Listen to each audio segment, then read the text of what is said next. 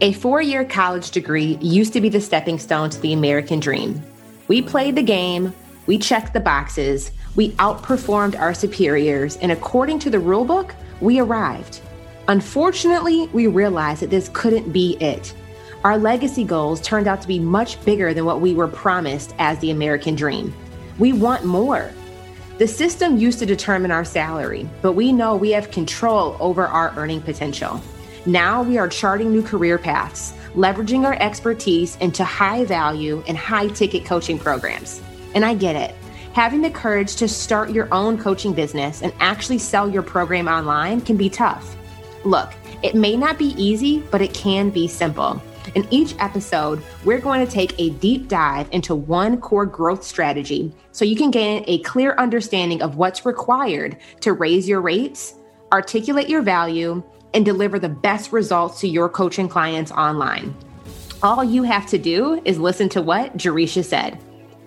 If you are ready for a transparent, I'm talking all the way real, edge-snatching strategies to sustainably surpass your salary and build a legacy you're proud of, grab your castor oil, your notebook, and keep listening.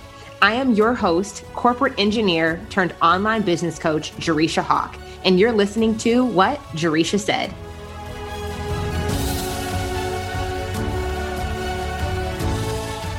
Today's episode is short, sweet, and packed with a ton of value. I'll be wasting no time and diving right into answering one of your questions. Let's get to it.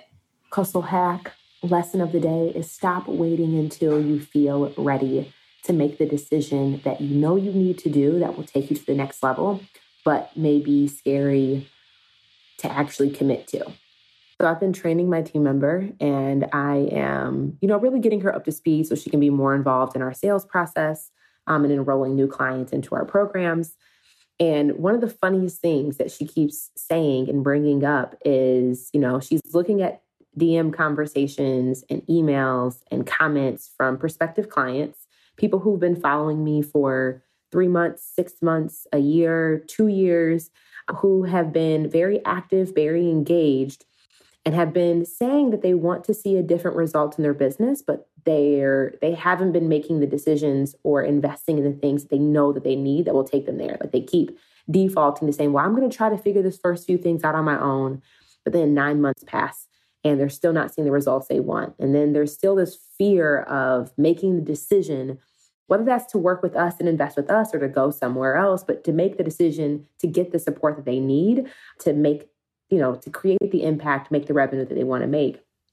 And one thing she keeps saying is like, I just don't get it.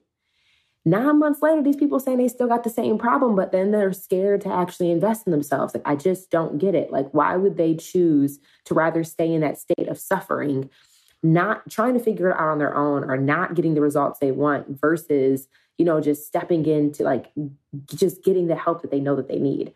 And I think it's a really important thing for all of us to think about, as she was saying that, I reflected this morning and saying, okay, what are the decisions I'm not making right now in my own business because I'm afraid? And then today, just a couple hours ago, I committed to doing something that I have literally been thinking about and worrying about for probably the last 9 months. And it's just like, you know what? I'm going to commit to just getting the help that I know that I need, the support that I know that I need so I can take my business to the next level. So I just encourage you, wherever you are at right now, really reflect and say, what decisions have you been delaying because of fear? And you know what it is you need to do. It's just, are you going to make the commitment to go do that thing? And it's really that simple. I appreciate you for listening, rating, and subscribing to the Jerisha Said podcast today. You're the best, not just because you chose to listen to this episode, but because you are amazing at the results you deliver for your clients. We both know it. And I imagine it's about damn time that you raise your rates to reflect it, okay? I know raising your prices can be scary. And that's because high ticket offers come with more sales objections. I get it. But it's time to stop hiding behind your fear of hearing the word no. You can raise your rates and make big money if you learn how to overcome the most common sales objections. But how much more should you be charging? Let's figure that out together. Visit JerishaHawk.com/more money and answer these 10 questions to know exactly how much more you should be charging. No more guessing, no more getting underpaid. Now is the time to review your prices and give yourself a raise. Visit JerishaHawk.com/more money to find out exactly how much more you are qualified to be charging and how much more you should be charging today.